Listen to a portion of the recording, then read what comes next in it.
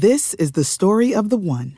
As head of maintenance at a concert hall, he knows the show must always go on. That's why he works behind the scenes, ensuring every light is working, the HVAC is humming, and his facility shines. With Grainger's supplies and solutions for every challenge he faces, plus 24/7 customer support, his venue never misses a beat. Call quickgrainger.com or just stop by. Grainger, for the ones who get it done. When you need mealtime inspiration, it's worth shopping Kroger, where you'll find over 30,000 mouth-watering choices that excite your inner foodie. And no matter what tasty choice you make, you'll enjoy our everyday low prices, plus extra ways to save, like digital coupons worth over $600 each week. You can also save up to $1 off per gallon at the pump with fuel points. More savings and more inspiring flavors make shopping Kroger worth it every time. Kroger, fresh for everyone. Fuel restrictions apply. Spending some time reconnecting with nature this summer? Here's a camping hack from LL Bean to make your next trip the best yet. Tired of your tent mate's flashlights shining in your eyes in camp? Bring an empty half-gallon milk jug or clear water bottle. Simply strap a headlamp around it, and it becomes a soft white lantern for everyone to see the light. For more camping hacks, visit youtube.com/LLbean. LL Bean.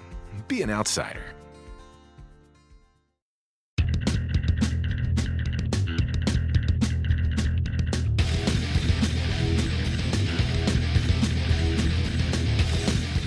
Hey everybody, it's In the Clinch MMA podcast on the Fight Game Media Network. I want to thank you all for listening, and please make sure to subscribe to whatever feed you're listening to this on.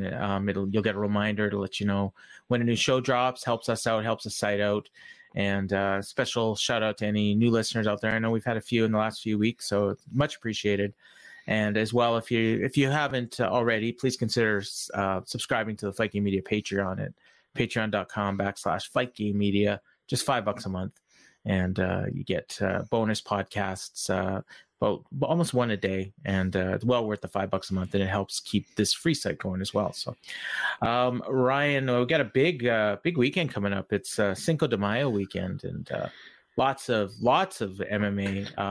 In addition to the big pay-per-view from New Jersey, there's a ton of regional shows. There's boxing, which we're not going to talk about here, but you can listen to Pound for Pound if you want to get the boxing stuff. But and then we had a big show this past weekend to go over. So I guess we can start there, right? Yeah. Well, let's start. Let's start. Yeah. We got some bad news, unfortunately, and we got this today. So Ryan, I only knew about this from your notes. So tell us about what happened. Yeah, we want to start off with sending our condolences to the family and friends of former UFC fighter Felipe Colares, who passed away today in Brazil.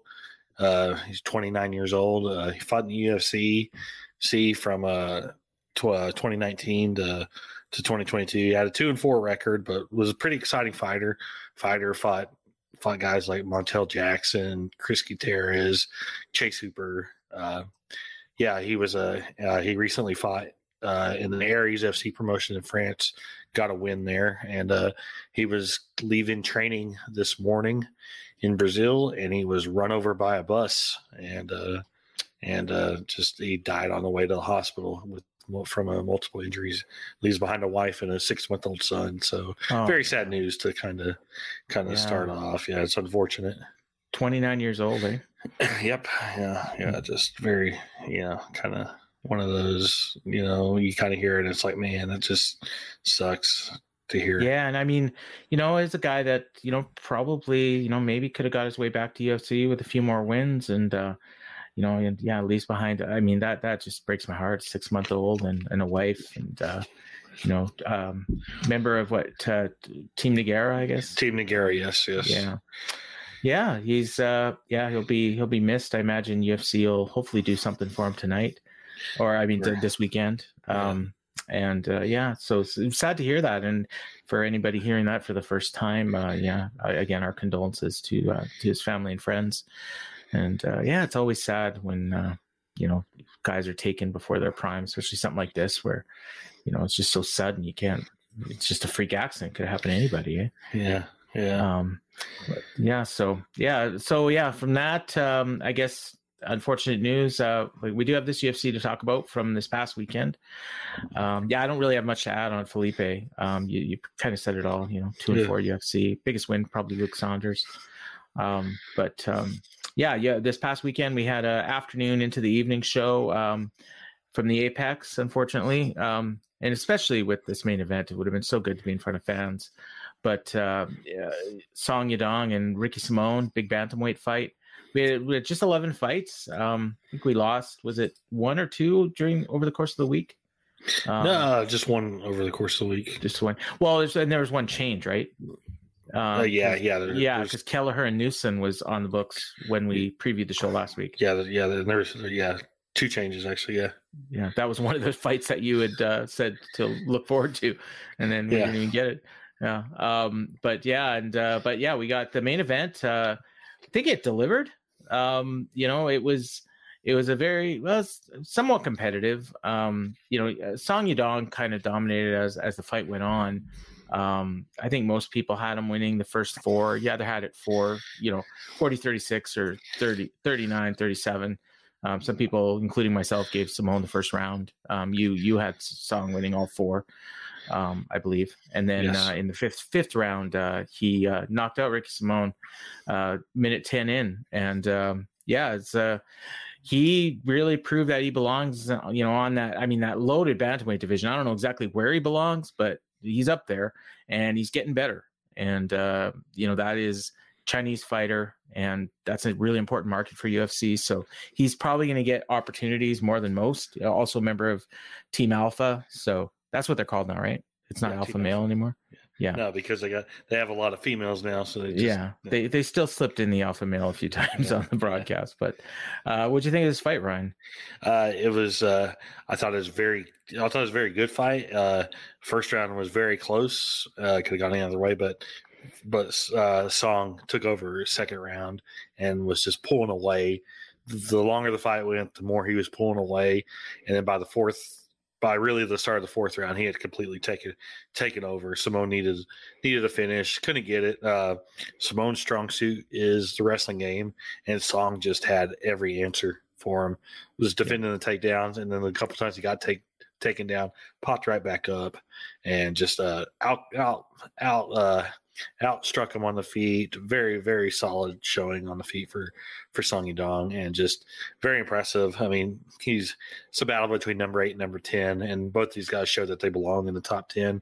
And Song Yadong, that's a great bounce back win from that loss to Corey Sandhagen. He's got top 5 potential. That top of that division is just absolutely loaded with killers. And if you're asking me what's next for him, I would love to see Song Yadong against Rob Font next. Yeah, that's the fight. And really, and then if he can get past that, then he's probably maybe Mirab after that. Like, depending on what happens with Sterling and Cejudo and and the title. But he, like I said, he's young. He's got power. Like probably more power than just about anybody in that division. And now he's only 25, so he's getting better. Yeah. And teaming with Team Alpha, he's learning the ground game and the submissions, and is just striking, like, not only the power, but now he's got the precision and the footwork and just everything. Like, he's becoming a well-rounded fighter. He's even learning English. So just the star in the making at 25 years old. Yep. Everything about him on Saturday night was impressive. Yeah, absolutely. I mean, I don't know how many people watch this, probably not many, but whoever did, I mean, he comes out of it as a star, and hopefully he gets to fight on a big card next, in front of fans, or at least on TV. Again, it's ESPN Plus, so you got your hardcores that are going to watch every week, no matter what. It was on ESPN 2 as well. So was it? Oh yeah, right. Yeah. Was it the whole card or just the prelims, or the whole card? The whole card ended up being. Oh, okay, ESPN okay. 2. Oh yeah, you talked about that last week, I think.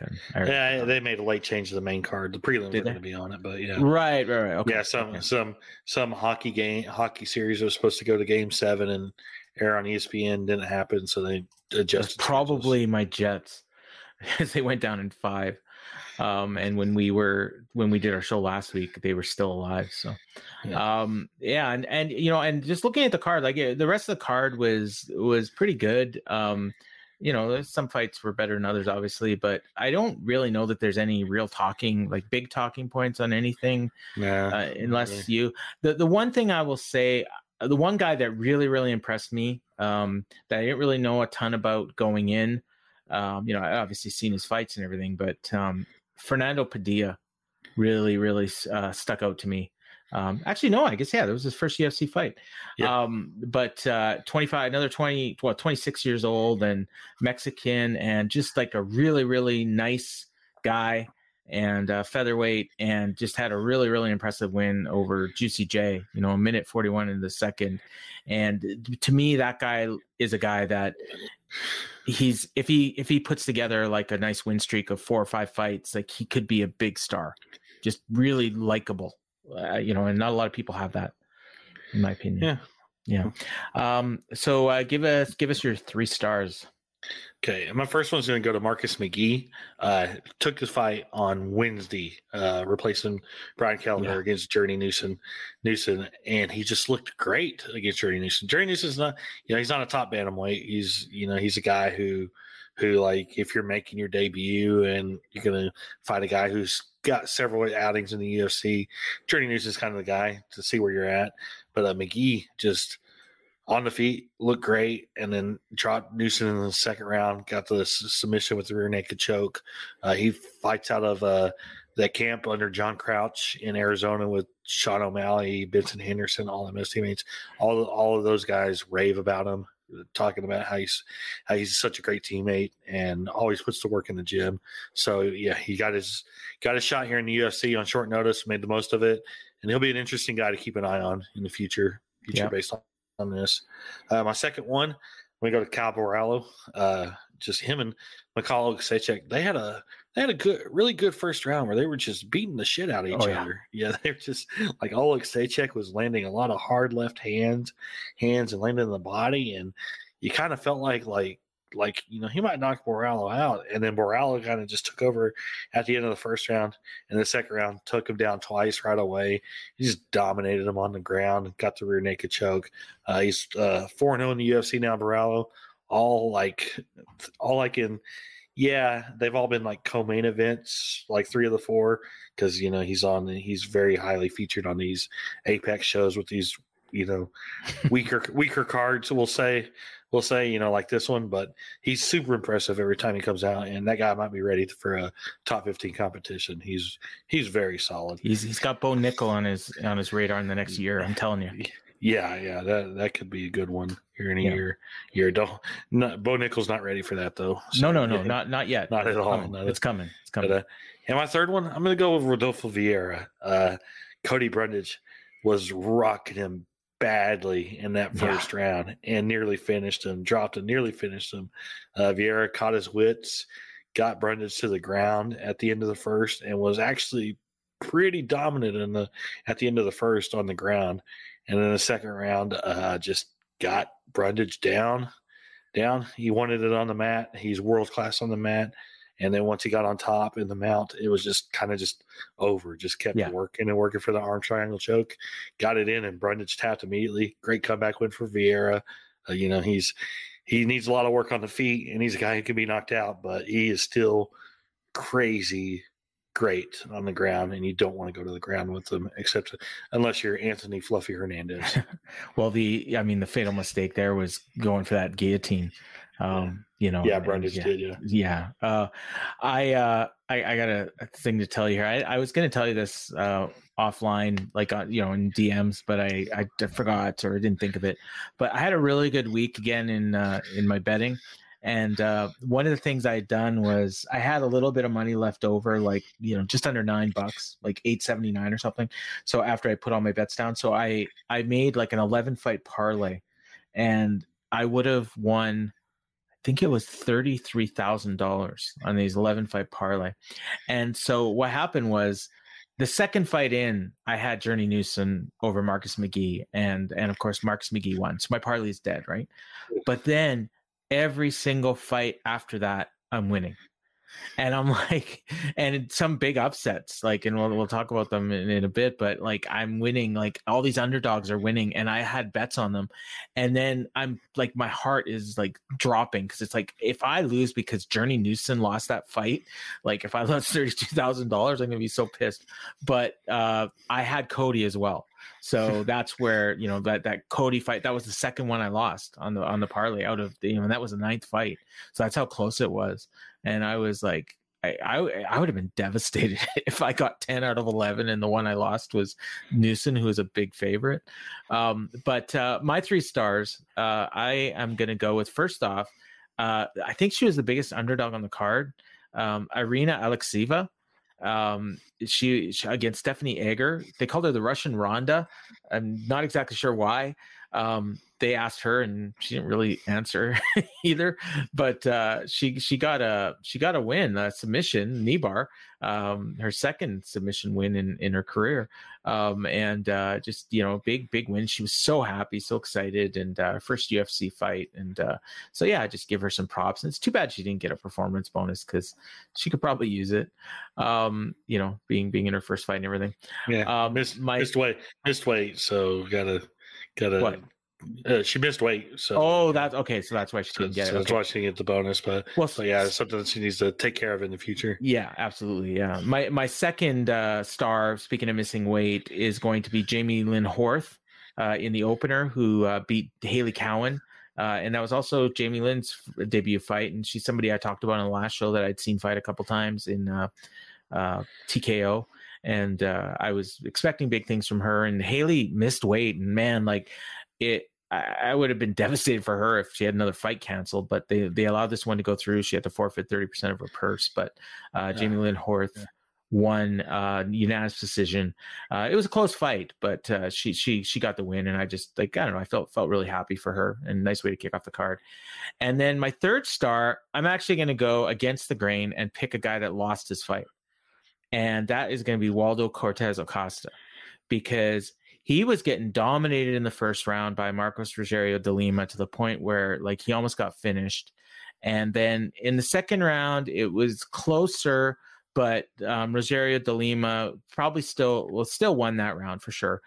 But then in the third round, like, he got gassed, and Cortez Acosta was still, like, coming on strong and won the third. And like, I thought, like, how close he was to being finished and then come back and still looking strong at the end of the fight. Like, I thought he came out of that fight stronger than he went in, even though it was his first career loss. And I just, like, I was really, really impressed with Cortez Acosta, that he was able to go 15 minutes and still look strong. And I think, like, you know, sometimes you get a loss early in your career and it's helpful because you learn from it. And I expect, you know, he'll bounce back pretty quickly from that. Yeah. So that's it for me. Take us through the rest of the results. Yeah, it started off fight you mentioned. It ended up being a catchweight fight. Jamie Lynn Horth, unanimous decision over Haley Cowan. As noted, Cowan missed weight. It was their third time in 6 weeks having to cut weight. So I feel like this one she should get a pass on, because, you know, the other 2 times it was just kind of not her fault. And this one, you know, having to cut that much weight in that little time that can be draining. And I thought this was actually a close fight. You know, I actually scored it for Cowan. Yeah, a lot of people did.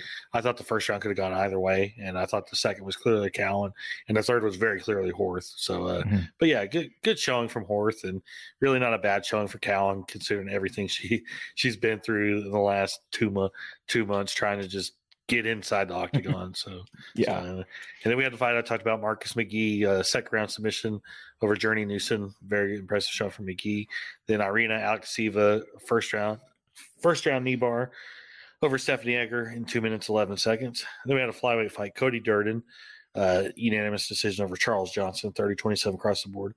Durden just used his wrestling, just got 11 takedowns in the fight, and he was actually landing more than Johnson. Johnson had good moments on the feet, just he spent too much time having to work to defend the takedown, so he never really got in a groove on the feet, which ended up being the very big difference in the fight. And then closing out the prelims, we had a heavyweight fight, Martin Budai, unanimous decision over Jake Collar, 29-28 across the board. These boys were swinging on each other in that first round.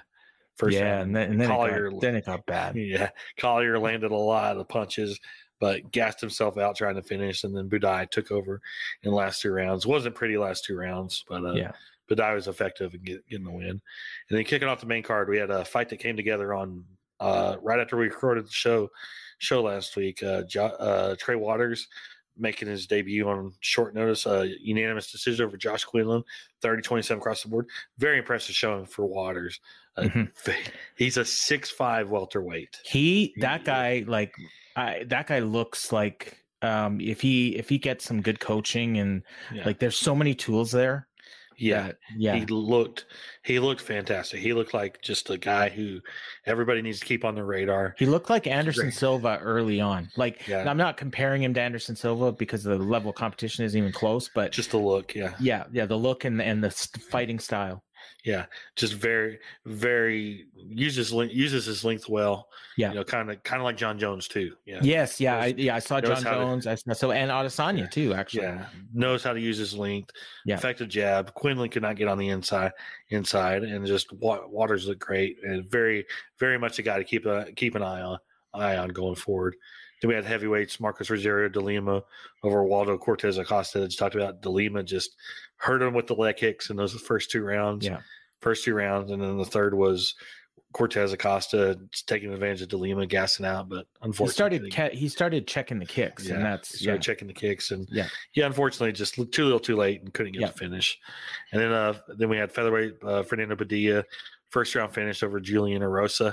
I thought when they stopped the fight that it was an early stoppage, but at the same time, it was one of those things where this felt like it stopped early, but that it was going to be a finish within another minute or so. I thought it was weird. I thought it should have been stopped earlier than it was, but then when it was stopped, it was early because he could have stopped it when he dropped him and he landed flat on his ass. The ref could have just right away stopped it, but he didn't. And then he got back up. And then at that point, when he actually stopped it, that was probably not the right time. Yeah. But it also felt like, another minute or so. It was inevitable. Minute or so. It felt inevitable. Yeah. And Padilla, very impressive showing, like we were talking about. And then we had Rodolfo Vieira, second round submission over Cody Brundage. Kyle Borrallo, second round submission over Mikhail Oleksiejczuk. And then main event, Song Yudong, finishing Ricky Simone in the 5th round. TKO dropped him in the 5th round and just got on top and kept landing until it was finished. My daughter, she's I think 23. 99. Yeah, it's 23, turning 24 this year. She walked into the room when Chao Borrallo was being interviewed for his post-fight thing, and she stopped and she looked and she's like, "Who's that?" And I told her, and she's like, "He's cute." And I'm like, "Oh, okay." So maybe he's got some star potential. I don't know. In terms of fighters, he's a decent looking fighter. Yeah, I think it is the glasses. Yeah, with her, I think she kind of like that, with the fighter, and then he's no Luke Rockhold dreamy, but he should fight Luke Rockhold. Maybe not after this week. Yeah, I want to see that. Maybe if you didn't see a picture of Luke Rockhold Sunday morning, I want to see that fight next week. I want to see that fight next week. Chao Borrallo. Good fight. I thought. What do you think the best fight of the night was? Because they didn't give a fight of the night. I thought it was Cody Durden and Charles Johnson. I thought it was the main event. Oh, maybe okay. Yeah, that's fair. Yeah. But there was really nothing like when because I do the star ratings just to bullshit around on the Observer. Would you give it 3.5? I gave it a main event 4. I thought it was the best, but I didn't really find anything on this show like out there like if they were like I thought 4 performance bonuses were more worthy of a fight of the night. Yeah, it's nothing where you would say, "Oh, if you miss this card, you got to go out of your way to see this." Nothing like that. I kind of feel like if they gave away a best fight, that somebody out of Borrallo, Vieira, Padilla, or McGee would have got screwed out of a bonus, and not even all of them got a bonus. No. Yeah. So the as you just mentioned, the performance of the nights went to Song Yudong, Chao Chabarello, Rodolfo Vieira, and Marcus McGee. Good for Marcus in his UFC debut. That $50,000 probably really helps him out a lot. Yeah. No viewership numbers on ESPN2. We'll probably get them tomorrow. Today as you're listening. But probably I can't imagine this did much on ESPN2, especially against hockey and basketball. But at least it's more than if it would have been on ESPN Plus. NFL Sunday Ticket is now on YouTube and YouTube TV, which means that it just got easier to be an NFL fan, even if you live far away. Like maybe you like the Bears, but you're hibernating in Panthers territory. But with NFL Sunday Ticket, your out-of-market team is never more than a short distance away. Specifically, the distance from you to your remote control. NFL Sunday Ticket, now on YouTube and YouTube TV. Go to youtube.com/presale to get $50 off. Terms and embargoes apply. Offer ends 9/19. No refund. Subscription auto renews. What's up? It's Kaylee Cuoco. When it comes to travel, we all have a happy place. I just went to my happy place. I just went to Maui, and it was truly amazing. Priceline has always been about getting you to your happy place for a happy price with deals you really can't find anywhere else. Like up to 60% off select hotels in Costa Rica or 5-star hotels for 2-star prices in Cabo. Go to your happy place for a happy price. Go to your happy price, Priceline. And back in front of fans next week. We'll talk about the pay-per-view in a minute. But first off, we'll talk about some, like I said, a busy week in MMA. And it actually kicks off tomorrow as you're listening. There's 2 shows that are readily available and relatively big for regionals. Like you got the Invicta show on Access TV, I think, and YouTube. And it's on the Fight Network in Canada. And there's also an ex-MMA show with Francisco Rivera Jr. and Ricky Bandejas, a couple name fighters fighting on that. And it's ex-MMA is they've had, kind of a history, right? Like a lot of, like a lot of ex-UFC guys. Yeah, this is their 6th show, and they run regionally, but they really build up their shows with a lot of ex-UFC talent and ex-Bellator talent, guys who have left those promotions, either left, got cut, or whatever, and are trying to fight their way back. And we've seen some guys. We've seen some guys who have gotten wins in this promotion and gotten back. Yeah, gotten back. This was their show that was supposed to happen, I think, in April, maybe March. I can't remember, but it got canceled because of like low security or something like that. Kind of convenient excuse, I guess. I guess it's supposed to happen in Florida, but there was now it's in Myrtle Beach, South Carolina, which is already a crazy enough place as is. So we got Nation Burrell on the card, Teruto Ishihara, former UFC fighter, against Vince Morales, Jeremy Holloway, Rafael Costa, Justin Scoggins, and Josh Smith is kind of a big fight for regional. Yeah, Syed Yoku Kakhramonov on there. He Gleisel Franca, who I think won a Tough Brazil, I think. Yeah, maybe years ago. And Ishihara against Vince Morales. Vince Morales just fought in the UFC his last several fights. Yeah. So and that's I believe free. So and then we got an FFC show on Thursday on UFC Fight Pass. And then we'll talk about that one in a minute. There's Ryzen 42 on Fight on Saturday, and Eternal MMA on UFC Fight Pass. I don't know if they've ever had a show on UFC Fight Pass before. I know that promotion's been around for a long time, but that's Australia. And what else we got? Cage Warriors Academy, which is like their Dana White Contender Series for Cage Warriors in that's just online on it says internet stream. Cage Warriors from Rome on UFC Fight Pass on Saturday afternoon, and there's a WFC show, and that's about Fury FC on Sunday. So that round pretty much rounds it out there for this week. Yeah. But then the other one, which is a little bit bigger, so we'll give it a little bit more time, is the one show that we've been talking about for months. It seems their U.S. debut, headlined by Demetrius Johnson and Adriana Moraes in the main event for the Bantamweight Championship. And this is going to be on Prime, as you say, Prime Video at 8:00 Eastern, so it's live from Colorado. Sage Northcutt's also on the card, and that's probably the big names for US. Yeah. Lowen Tenanis is a guy that I'm a fan of, but probably not a lot of people know. Any thoughts on this card? It would be very interesting. They're apparently bringing their full rule set, which was approved by Colorado. Oh, wow. Okay. Which is very different. I mean, stomps to the head are allowed? No, stomps to the head are not, just to the body and legs. But knees to the head of a downed opponent are allowed. Right. So like somebody could be like on the ground, and you could be on top, and you can knee him in the head.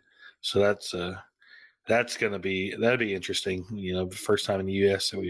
that we've seen that since all these since all the regulations, since the sport started getting regulated. So it'd be very interesting to see how they do. They claim it's sold out. I'm not necessarily buying that it's actually a legitimate sellout because you can still get plenty of VIP packages, which are the only way to sit on the floor. And there's a bunch of tickets on the secondary market, which makes me kind of skeptical. And that's an NHL arena, right? No, it's a Broomfield Event Center. It holds like 6,000 people. Oh, okay. That's where that's where the bare knuckle fights were at this past weekend, and they've run some smaller UFC and WEC events there in the past. So just it could, Demetrius Johnson, for 6,000 seat building, they should sell some tickets. Honestly, this like UFC over the years has gone the way of only running like major arenas now, even for fight night events. But you take some of these smaller fight nights like this past week, and you put them in a venue like Broomfield, Colorado, that seats 6,000 people, and you might sell that out, for these smaller shows instead of running it at the Apex. But you're not going to get that $1 million gate there, but you're still going to get something out of it. Sage fighting for the first time in almost 3 years. He was knocked out in his last fight. First time in 4 years. 4 years. My math's off. 4 years. 2019. Hasn't had a win in 5 years almost since UFC.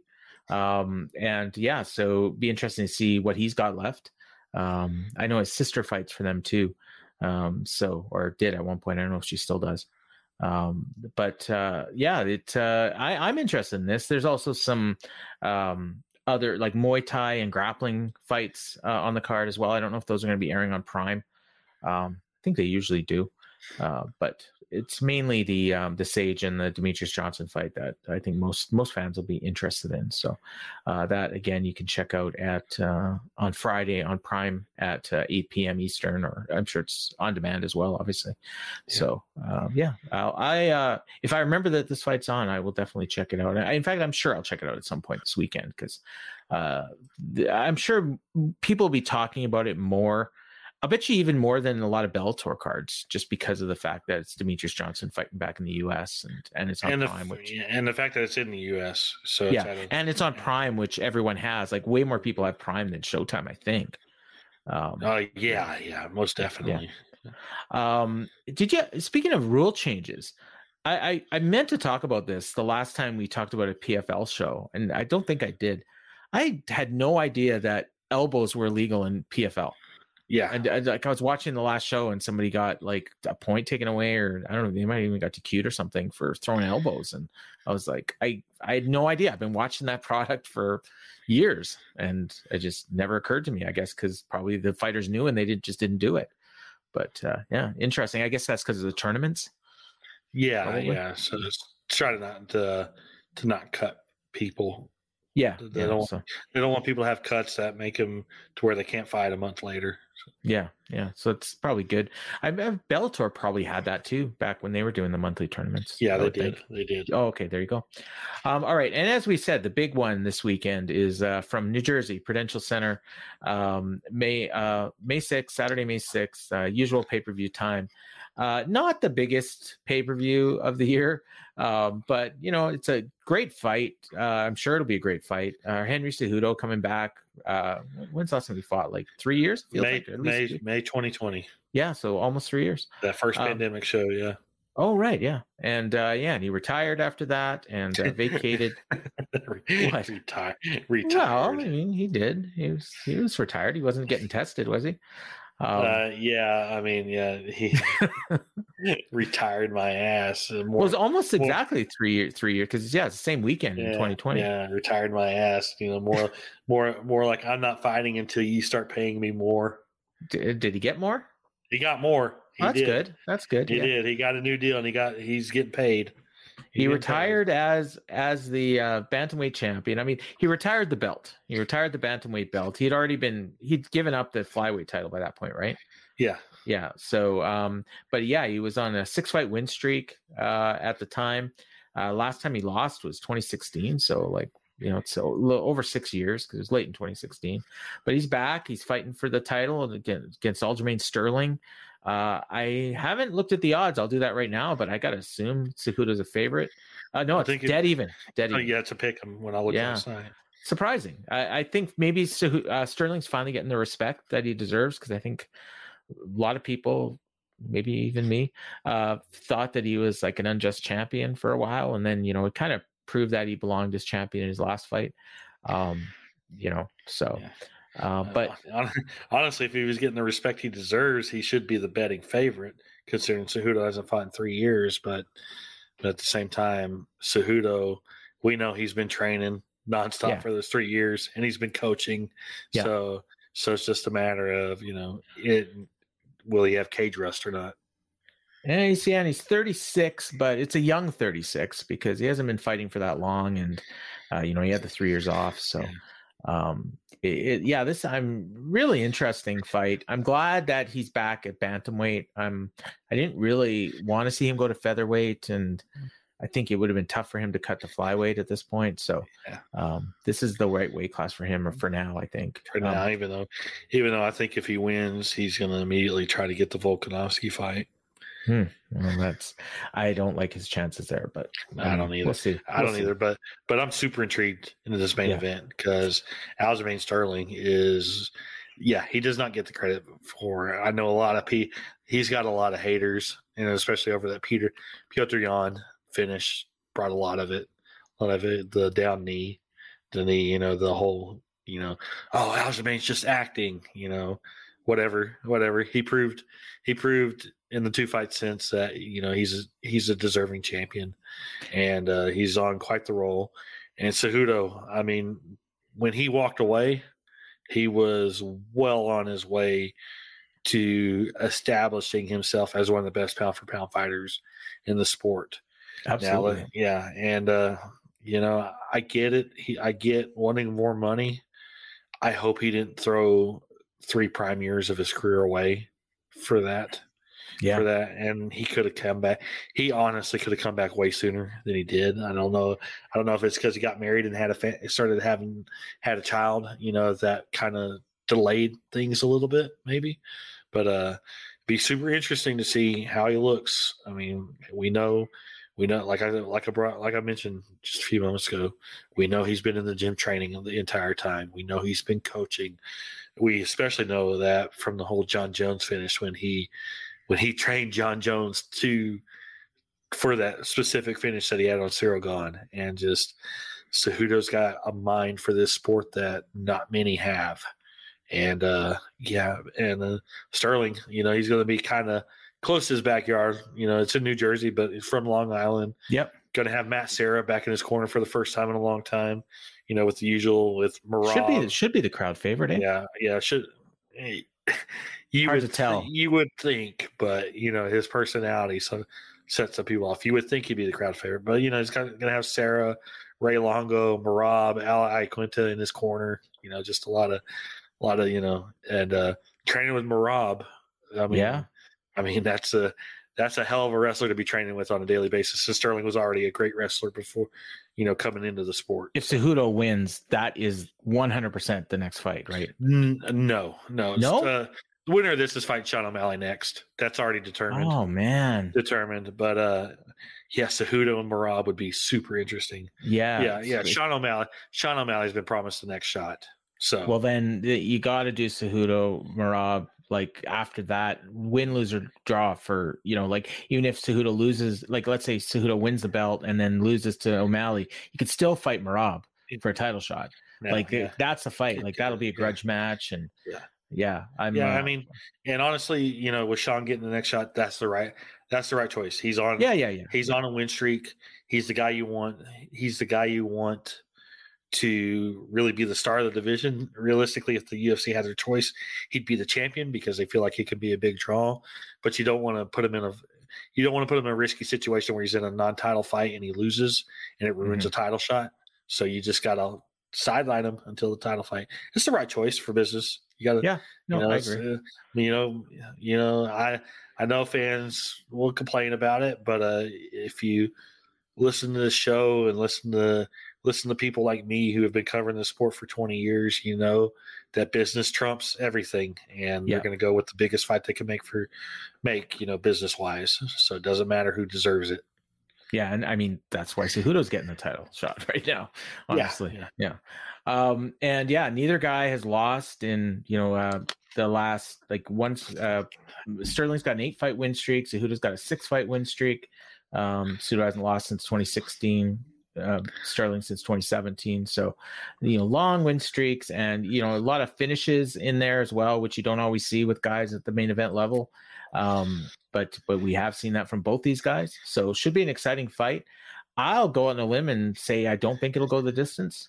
I don't know, and either guy could win. So I'm super intrigued.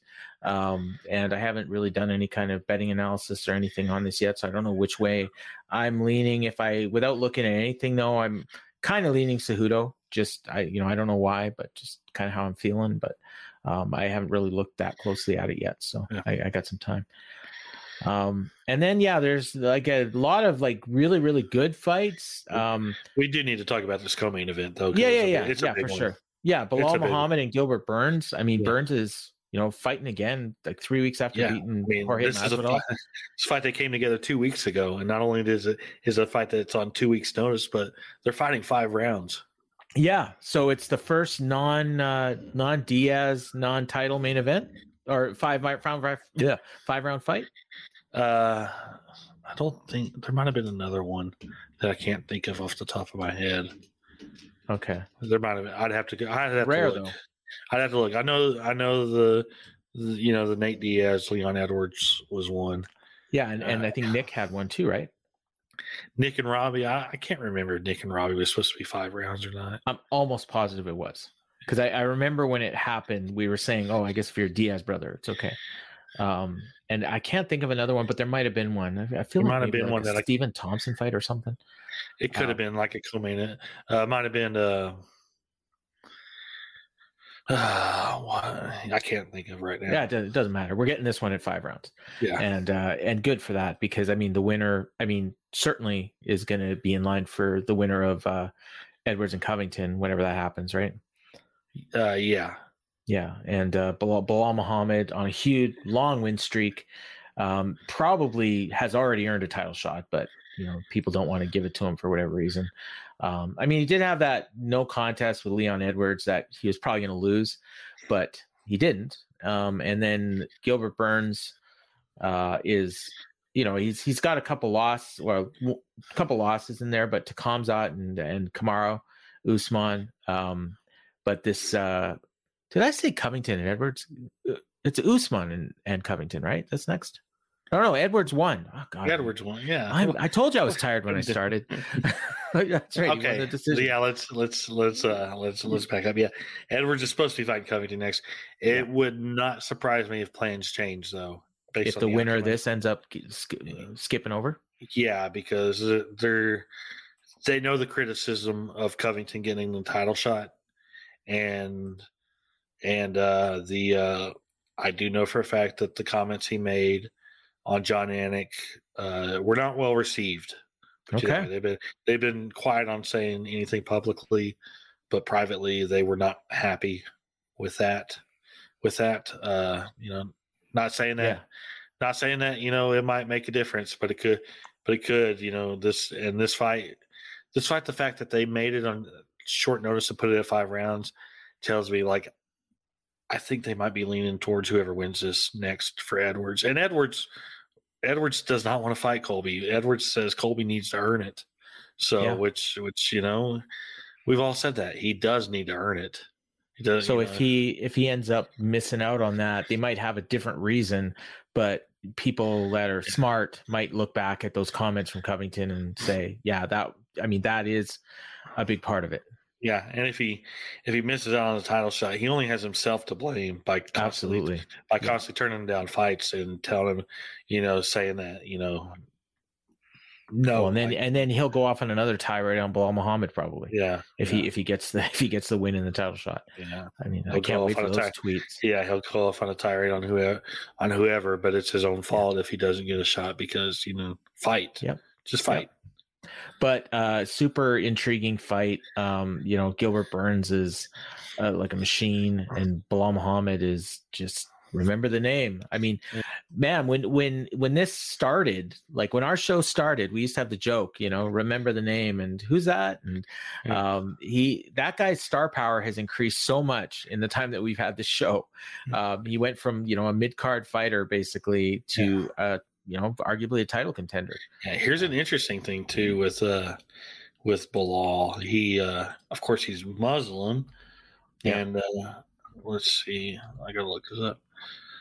Ramadan just ended a couple of weeks ago, which generally, with the Muslim thing, you don't eat while sunlight's out, and you don't really train. So I'm kind of wondering how he's going to come in, how, did he get a long preparation time, or is this kind of like just a, 2 weeks in the gym just to make sure you make weight kind of deal. But I guess, but then you're going up against Gilbert Burns, who just fought a few weeks ago. So, maybe the playing field's a little even there. Yeah.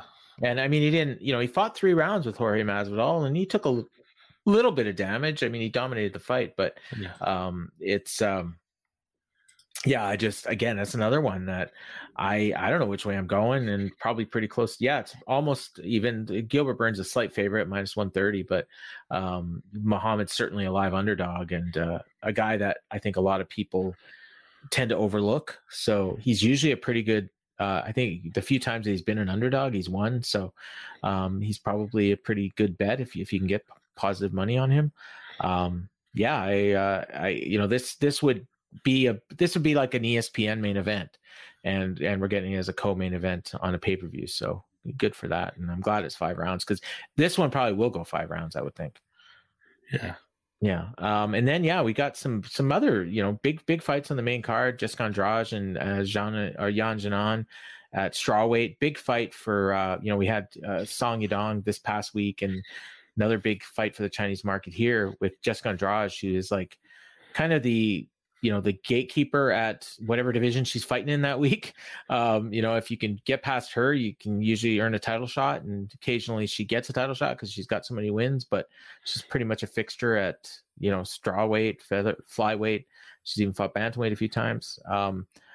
Super intriguing fight there. And then that featherweight fight. Well, this is going to be part of my 3 fights to watch. Okay. Well, then you do that right now. Yeah. I'm going to go ahead, because I have one from each portion of the card. Okay. My first one from the main card, Movsar Evloev against Bryce Mitchell. Bryce Mitchell was originally supposed to fight Jonathan Pierce in this fight. Mitchell's coming off his first career loss to Ilya Topuria. That was a tough fight, as is. Pierce got hurt, and now Evloev is stepping in on short notice. And this is a much more difficult fight. Yeah. Evloev is 16-0. And he's been running through everybody in the UFC.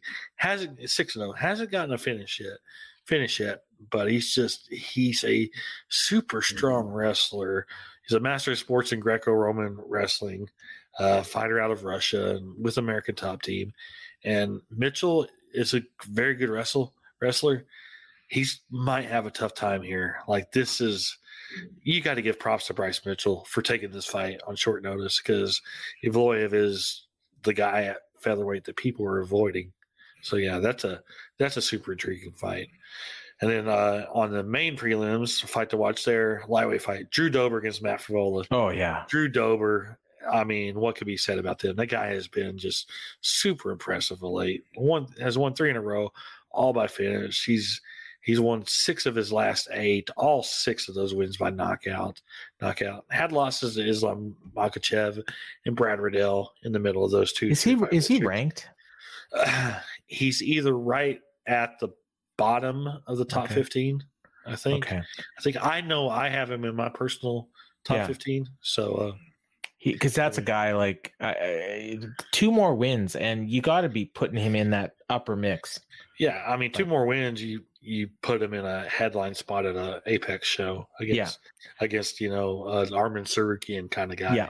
Yeah, and then you're on to like the Gaethjes and the Poiriers and the Chandlers. Like if you can get in there, because man, like Dober against one of those guys would be such a freaking great fight. Yeah, it would, because Dober just comes out swinging. Like he's not afraid to. Dober and Gaethje is my dream fight for 2024. Yeah. Dober's got really good wrestling and submissions, but he's a guy who's just willing to engage on the feet, and he has super entertaining fights.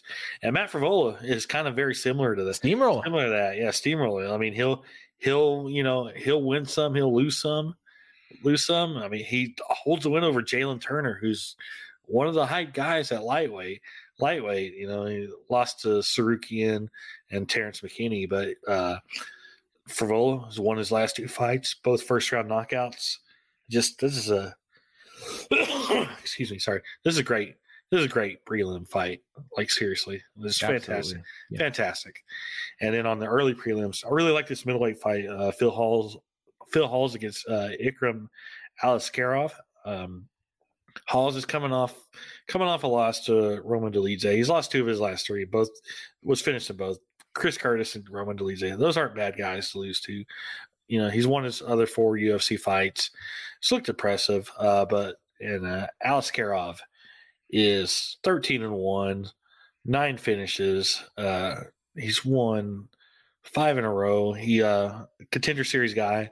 But his only loss in his career is 13-1, and the one loss was to Khamzat Chimaev. So he's run through everybody else, and that's a good debut right there. And to put a guy 13-1, but making his UFC debut against a guy like Phil Halls, who's got a 4-2 UFC record, like they're expecting big things out of both these guys, really, honestly.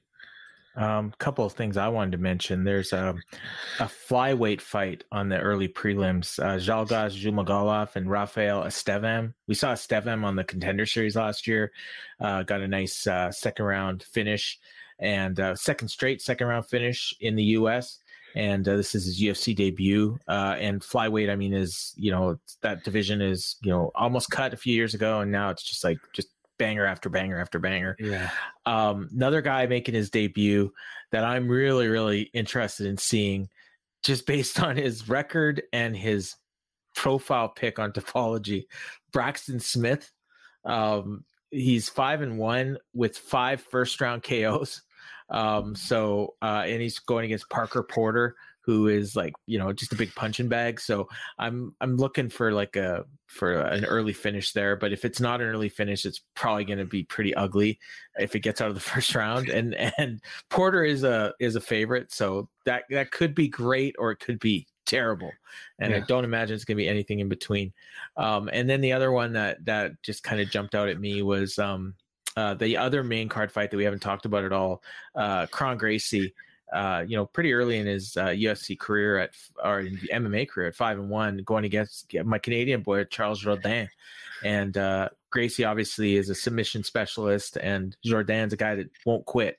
So I'm super interested in that. And Gracie had that loss to Cub Swanson. So again, if Jourdain has a fought since then too, so that was over 3.5 years ago too. Yeah. So I imagine he's done some grappling and stuff in that time, and Jourdain needs a win here. He's got 2 straight losses. So he's going to be desperate, and he's not a guy that gives up. So if he can withstand that early onslaught from Kron Gracie, he could come back late in the round, and he's got a history of doing that. So I think that's going to be a sleeper good fight. Or at least a sleeper good performance from Jourdain. So that is our fights to watch, and take us through the rest of this card. It's 14 fights right now, so there are a few that we haven't talked about. Yeah, it kicks off at 6 Eastern time.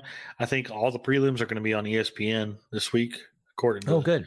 According to the ESPN website, as of now, we'll knock on wood on that. Of course, they're all on ESPN Plus. But kicks off with the bantamweight fight: Daniel Santos against Johnny Munoz. They have a middleweight fight: Joseph Holmes against Claudio Ribeiro. The flyweights: Rafael Estevam against Zhalgas Zhumagulov. Zhumagulov I wanted to bring this up. He had said he was retiring from the sport, for sport because he had lost his. He's had some bad luck in the UFC. He's 1-5, which most of the time people get cut off that. But his last 2 fights were split decision losses inside the Apex, and both times, literally, it's funny. Both fights there was 13 media scores on MMA decisions, and in both fights, 12 of the 13 media scores gave the fight for him.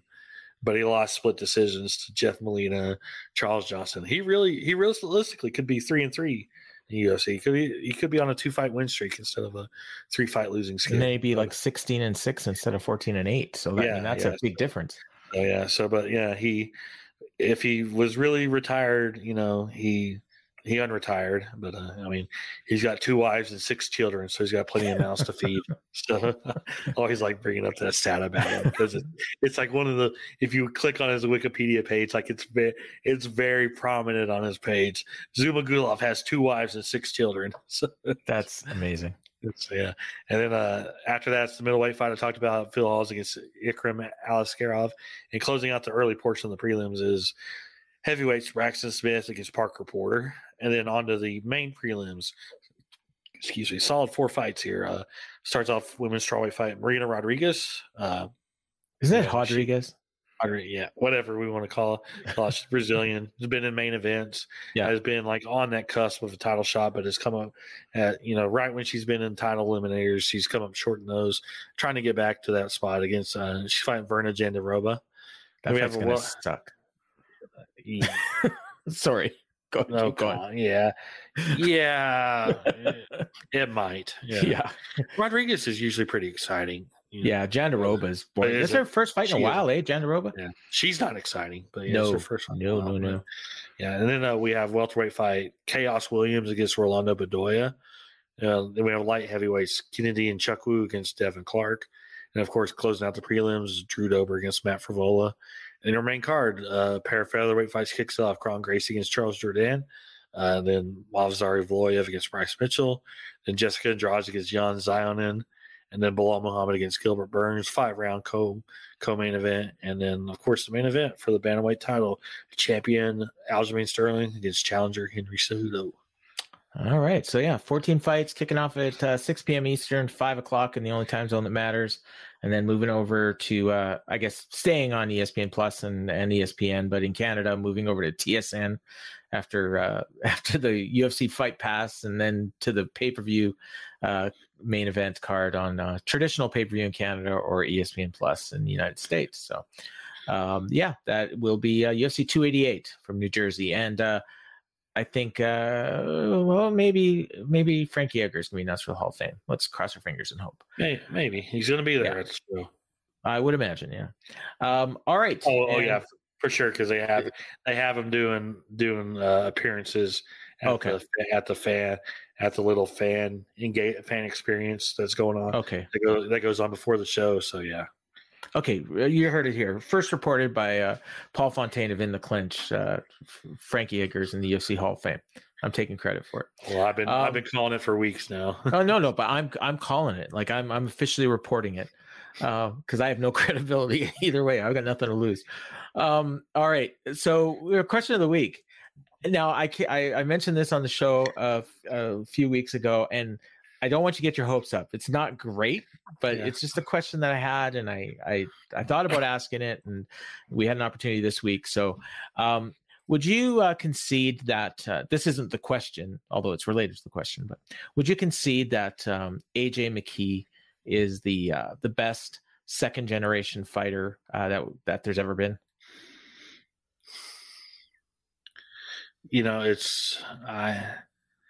I'll say yes for now, just because I'd have to really think who are second generation. Well, and so that was my question. I wanted to come up with a Mount Rushmore of not including AJ McKee of second generation fighters, because UFC started in 1993, so 30 years. And MMA itself has been around basically that long. I mean, there were fights before that, but basically as a sport, and really high profile for almost 20 years now. And there's been a lot of second generation fighters. So I had some names, but I was curious as to what you thought and whether they differ from mine. Okay, yeah, I can't think of a whole lot outside of the Gracie family off the top of my head. And I don't even know what the Gracies, because there's so many cousins and like adopted and guys like that. So, but a couple weeks ago when I came up with this, I mentioned, because you said that somebody was fighting on a regional card, and he's a second generation fighter, and I don't even think a lot of people know that. But Jordan Meehan, is one guy, because his dad. What's his dad's name? Lee Meehan. Lee Meehan is, he's been around forever. I think he's still fighting. Yeah. Another guy that had some, with a big company. I think he was with Bellator and UFC. Ryan Couture. Yeah. Didn't have a ton of success, but he developed a bit of a name for himself.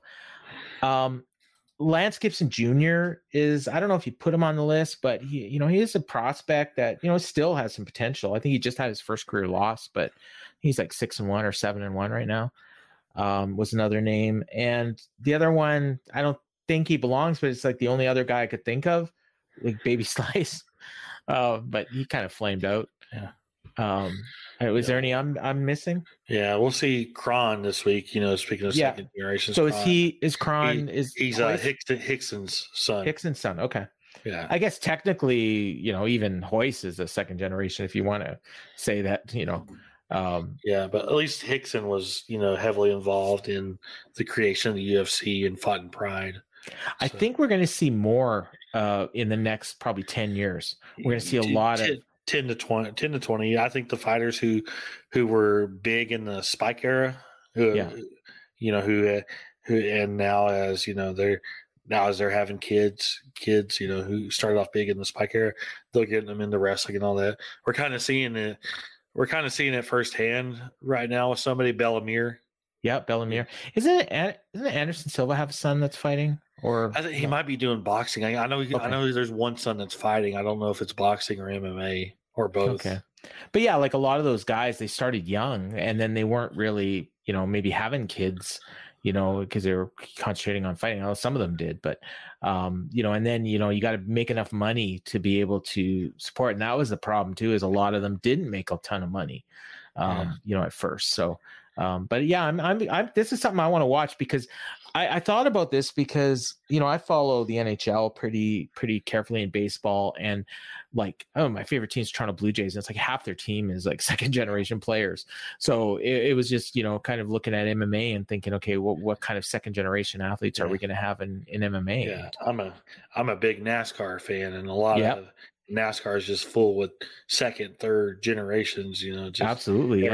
Every time you hear that a driver that's currently competing has a son, you're just like, okay, when's he gonna start being probably racing go-karts right now? Yeah. I mean, some of these guys have their kids like the moment they're able to like function. I mean, Kyle Busch's son is like 5, and he's been 5 or 6, and he's been racing for like 2 years already. On go-karts, they start those young. Yeah, go-karts, micros, even a whole bunch of stuff. Yeah. What about Dale Jr.'s kid? Does he have a kid racing yet? Oh, he's got 2 daughters. I don't know. So I don't know about that part. Jeff Gordon.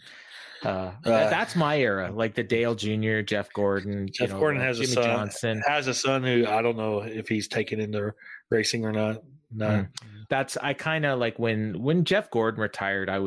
That's really when I kind of tapped out of NASCAR. I can still check in every once in a while, but I was watching like every race back then. But the big guys these days, Kyle Larson and Joey Logano and Kevin Harvick and Clint Boyer and Kyle Busch, they got their sons are all starting to race. So they'll all be there. And I grew up on watching Champ car, IndyCar, and that was all littered with a lot of the big names. Big names currently, you're like Chase Elliott, Ryan Blaney. Mm-hmm. Those are all guys of former former NASCAR Cup drivers too. Yeah. So something to look for over the next few years. Yeah. All right, we have to talk about there's a big, and we didn't talk about it in our review, and we didn't even talk about it last week on the preview because we don't really pay much attention to bare knuckle fighting. But I will say I was tempted to order this show.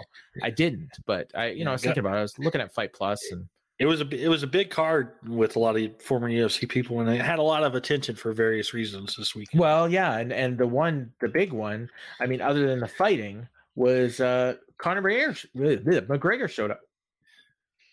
Yeah, he showed up. I think he got paid a lot of money to show up. Well, apparently they have a lot of money. Well, it's a money laundering operation. Yeah. I mean, they're owned by Triller, who, let's be honest, there's been a lot of rumors about Triller being like, how do they have all this money? It's the same with one. It's like, how do y'all have all this money? Where's it coming from? Because they don't look like that either company is actually making money. So yeah, I don't get it. But did he do anything? He got in the whatever. I guess they have a ring afterwards. Yeah. They had a stare down with Mike Perry, who was holding the belt. Oh, so he's gonna be on the next card. Yeah, no, I mean he's under UFC contract. I'm just kidding. There's somebody on the Observer message board driving me nuts. I'm like over it. I'm like, even with bare knuckle, like they're not going to be able to afford $20 million at a minimum for Conor McGregor. Like, come on. Conor would never do it. Conor, he messes around. Everybody's just like, well, he was talking about Instagram. Like Conor's a bullshitter. Like, don't ever believe what he talks about.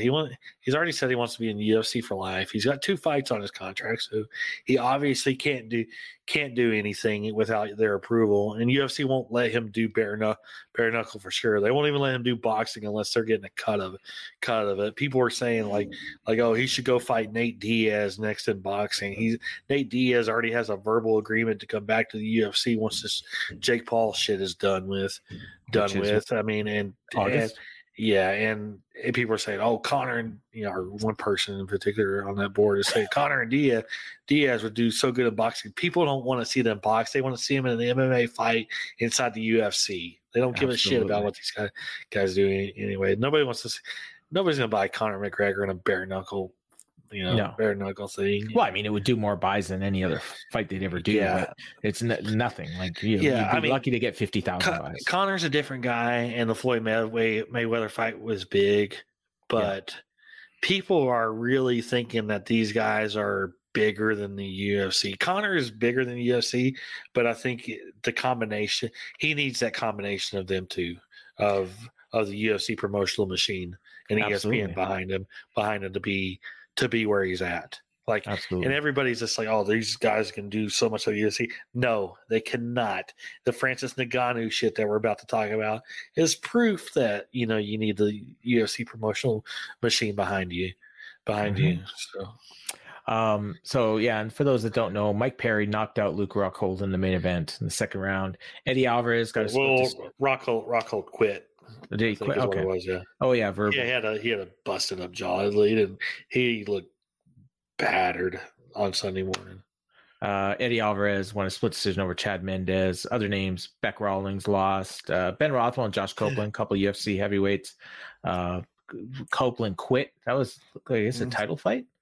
It's a five rounds. No, 2. What are these? Oh, 5 2-minute rounds. Okay.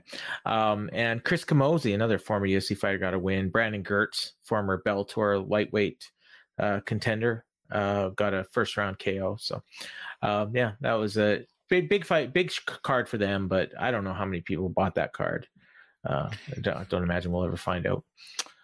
Right. And you mentioned our news. We'll go right into the news and carry on that conversation a little bit with Francis Ngannou. Okay, so Francis Ngannou, it came out today that one pulled out of negotiations with them, and Ariel Helwani told a story on his podcast on his show today. I listened to the video earlier, and I don't remember. I should have listened to it again before this, so I knew exactly what it was, because I don't quite remember 100% of what Ariel said. But apparently Ngannou went into the meeting, and he already has a verbal agreement with the promotion, and he just took the one meeting to just listen and be respectful of the fact that they had already scheduled a meeting. But it appears like Ngannou already has a deal set up. It's an MMA deal. Some claim there's a boxing element to it. Ariel mentioned that. This is probably PFL. People are thinking PFL, and it still would not surprise me if he has a deal with the UFC though, and they're keeping it on the down low. Like I think it's PFL, but UFC can easily swoop in and get him.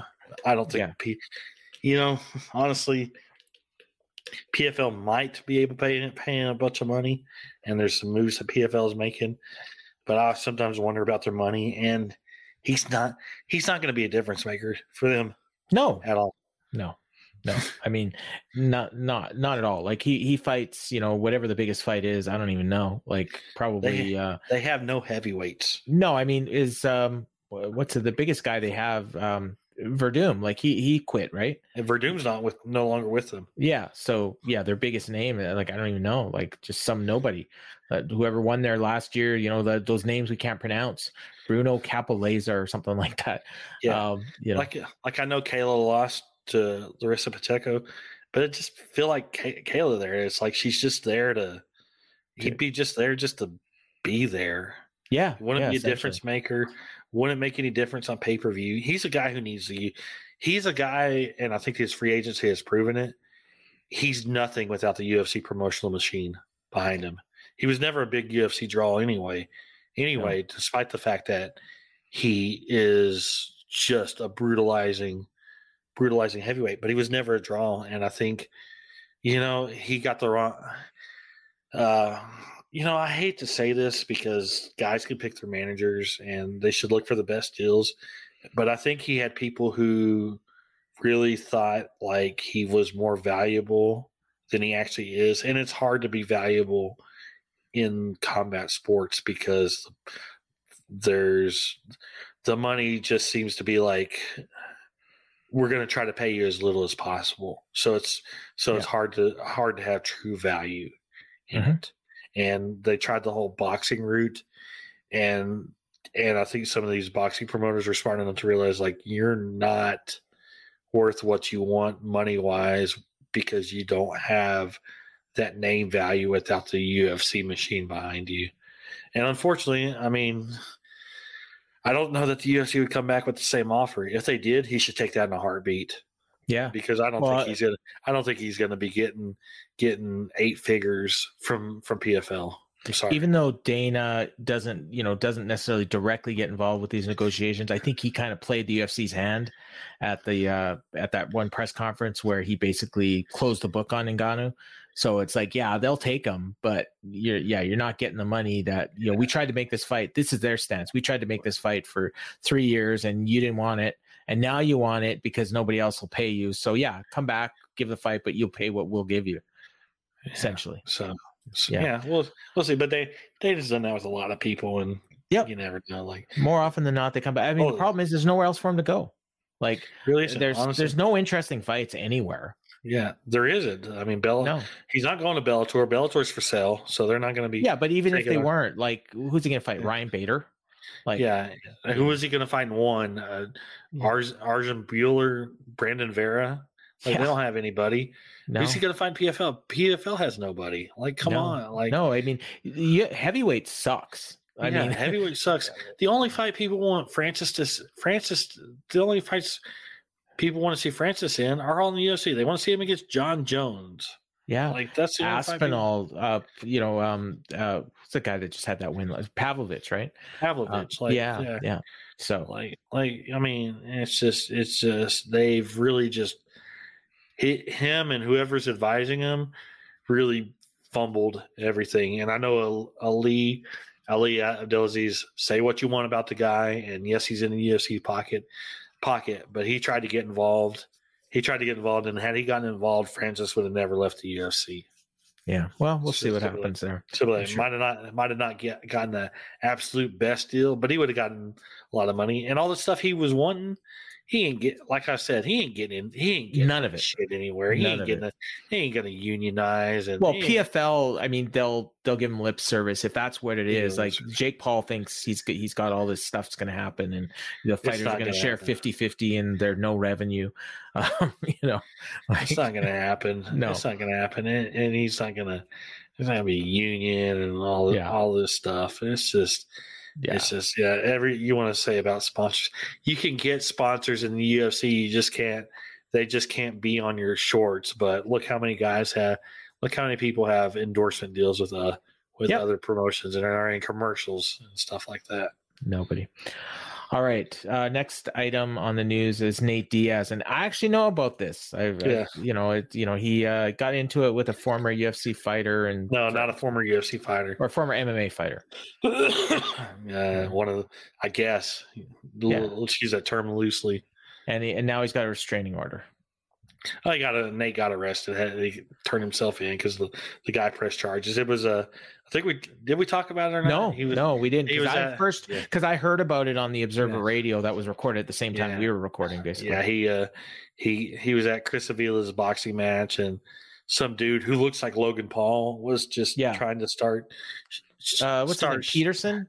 Brandy Peterson or something? Yeah, as far as from what I know, they was trying to mouth off to Nate, trying to start stuff, like it is, and then Nate grabbed him, kneed him in the stomach, and choked him unconscious and left him laying on Bourbon Street in New Orleans, and just kind of walked away, and the guy decided to press charges. So, yeah, I never understood that, goading somebody into a street fight and then pressing charges because you lost, or pressing charges just in general. It's like a Colby Covington move. Yeah. So, but Nate turned himself in, but I'm sure he'll get off, and everything, doesn't affect anything in his future as far as the Logan or the Jake Paul fight. If nothing in danger. If anything, it helps. All right. We had some fights canceled off of upcoming cards recently. Break my heart, Ryan. The June 3rd main event, Brendan Allen and Jack Hermanson, that's off. Jack Hermanson is injured. That was supposed to be the headliner. They got a new main event. We'll go over that here in a few during our final. It's a bit of a downgrade. But also at the same time, very interesting main event and I'll get more into that in a minute. Yeah. And then the other fight that's off, Davis and Figueiredo won't be ready to fight in July. So him and Manel Kopp is off of the UFC 290 International Fight Week card. Oh, okay. All right. And then we got a location for UFC 291. UFC 291 is going to be on July 29th, and the word is Salt Lake City. Oh, okay. So that's the one that was originally targeted for London. Yeah, they were talking about doing London if they could get Edwards, but no, it's going to. It looks like Salt Lake City. Salt Lake City has a site fee deal with the UFC for a couple of events. This might be the last one because they had last year UFC 278 in August. That should be the. I mean, they should try to do Leon Edwards' title defense there. Right? No, he's talking October. October. Okay. I mean, if he was going to fight in July, they would have had the London fight via pay-per-view. So what is this? What is this looking at then? Like light heavyweight? Doesn't have anything. Yeah, nothing tied to it yet. Possibly light heavyweight. Who knows? Yeah, I mean, there's a few cards coming up. So if people don't like, even tonight, even this weekend, I mean that they could fight again at the end of July.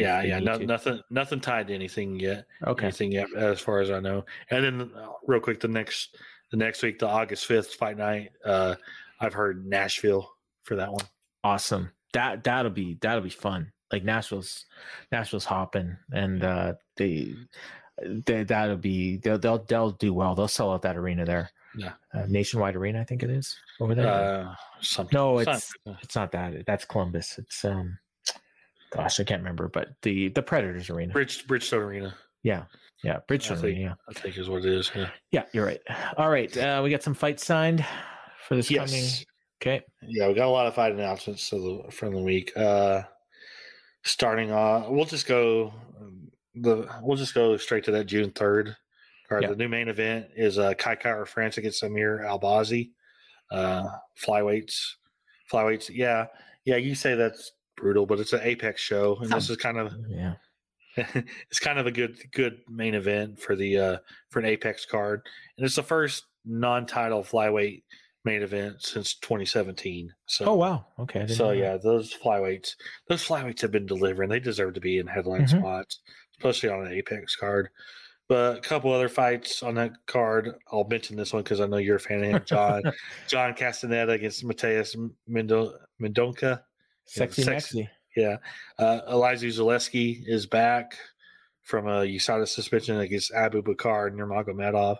Maxime Christian against Felipe Lins. It's your Apex special? Yeah. Well, that's light heavyweights. Oh, is it? I just look at Felipe Lins and I picture a big fat tub.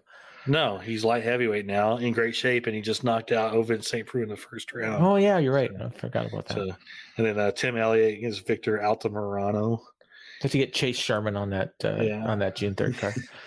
Yeah, okay. The 17th, nothing really big there. The Jacksonville card, June 24th. Brendan Allen, unfortunately, he loses the main event spot against Jack Hermanson, and he's back down on the main card against Bruno Silva. That's dangerous. That's a dangerous fight for him. Also, Tabitha Ricci against Jillian Robertson. That should be good. Yeah. Flyweight?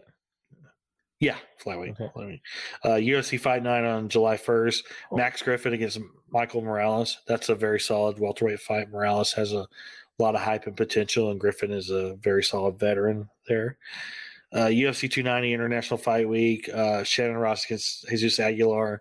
It's a prelim flyweight fight, but Yasmin Yargway, that flyweight, that Mexican flyweight who's got a lot of hype and is 20, 21 years old, something like that. Very young. She's fighting Denise Gomes on that one. UFC Fight Night, July 15th. We got a main event. Vicente Luque against Rafael Dos Anjos. Main event of that show. Also, Walt Harris against Josh Parisian. Norma Dumont against Chelsea Chandler. We got a bunch of fights for the London card on July 22nd. As you were calling last week, Molly McCann against Julija Stoliarenko. Also, Davey Grant against Daniel Marcos. Ariel will be happy about that one.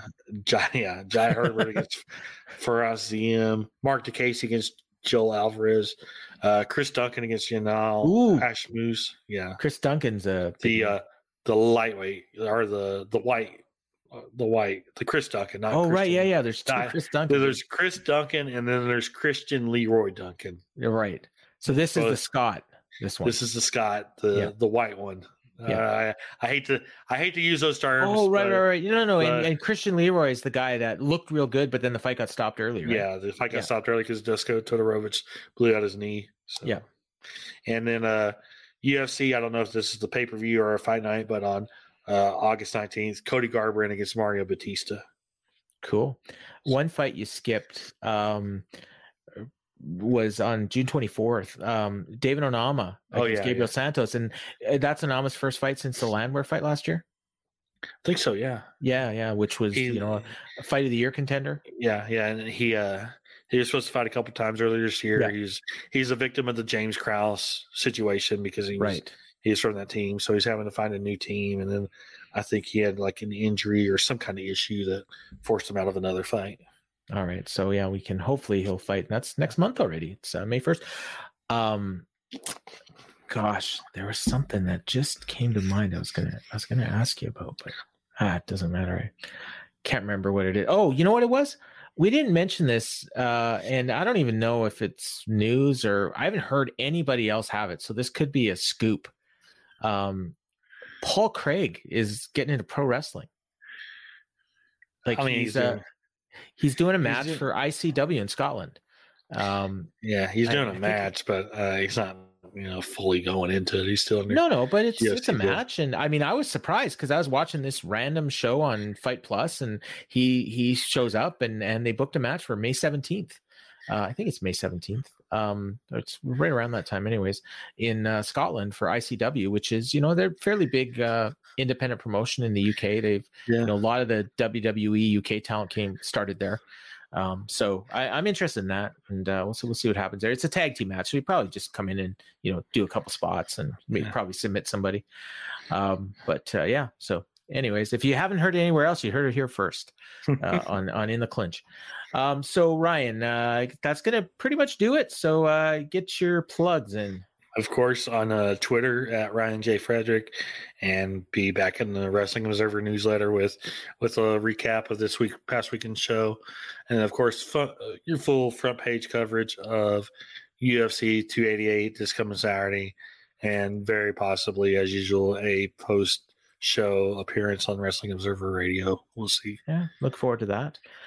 Busy weekend this weekend. So if it doesn't happen, that's probably why. Because I think there's a Japan show. There's the Puerto Rican pay-per-view, and Backlash is the same night as the UFC. Yeah. So there's also there's a show like that's going on, I think, immediately after UFC ends in Japan, and it's like a really big show. So Dave will probably want to watch that. So if I'm not on it this week, I don't care. I might even tell Brian, hey, you can skip me. That way y'all can just get to all the big shit going on. I like that sleep. I mean, I usually get by the time I actually I pass out before they call. Yeah. But by the time Brian calls, like I'm usually awake and into it, and it's the going back to bed part. At like 4 a.m. on these shows that end at midnight or later. That one show, that one pay-per-view in London, when it ended early and I went to bed at like 9 and then woke up at 2 for my spot, like I was fully wired on that. And that was the one that people said was probably my best appearance on there, which is funny because I got to have like some sleep beforehand and all that, and got some time to think. But then you probably couldn't get back to bed. Yeah. I don't really do anything on Sunday. I'm usually at home watching NASCAR football on Sunday. So, all right. And for me, just the usual. I got the Dynamite show on the Viking Media Patreon next week. I still have to figure out how I'm going to do this, but because the show that I'm going to be on records at the same time we do, so one of us is probably going to have to move. But I'm going to be on and I'll probably be them. I'm going to be on the Boom next week because Kevin Ely is out of town, and James needs a co-host. And as well, I got a big guest on. Why would you double book yourself, Paul? Come on. I didn't book it. I thought they recorded on Sundays. But we'll figure it out. James is a late owl, so we'll probably just record when we're Who does that remind me of, wrestling wise? I've been reading about it in the Observer because I'm going back and really buffing up my wrestling history, watching everything in order, and then reading the Observers each week. So there was somebody was double booking. I mean, like 94, somebody was double booking. It was Sid who would be like, always had missing bookings because he's playing softball, because he's taking softball games when he has wrestling bookings. I'll just tell James that we'll go at 10:30, so we'll have time to finish. And then as well, I got a guest this week on Cup of Joe with Grandpa Dez. I don't want to jinx it by saying who it is, but I will say that it's somebody that people that are fans of this particular network will probably really get a kick out of. So hopefully that happens on Thursday evening, and you can watch out for that. Check out my Twitter, Paulies Fontaine. I'll tweet all about it, and we're going to do it live so you can ask questions and everything. And I promise you it's a good guest. So for Ryan, I've been Paul, and Ryan, why don't you take us home like you always do? All right. I hope everybody enjoyed the show. Have a great week and enjoy the fights this weekend. Later. This is the story of the one. As head of maintenance at a concert hall, he knows the show must always go on. That's why he works behind the scenes, ensuring every light is working, the HVAC is humming, and his facility shines. With Grainger's supplies and solutions for every challenge he faces, plus 24/7 customer support, his venue never misses a beat. Call quickgrainger.com or just stop by. Grainger, for the ones who get it done.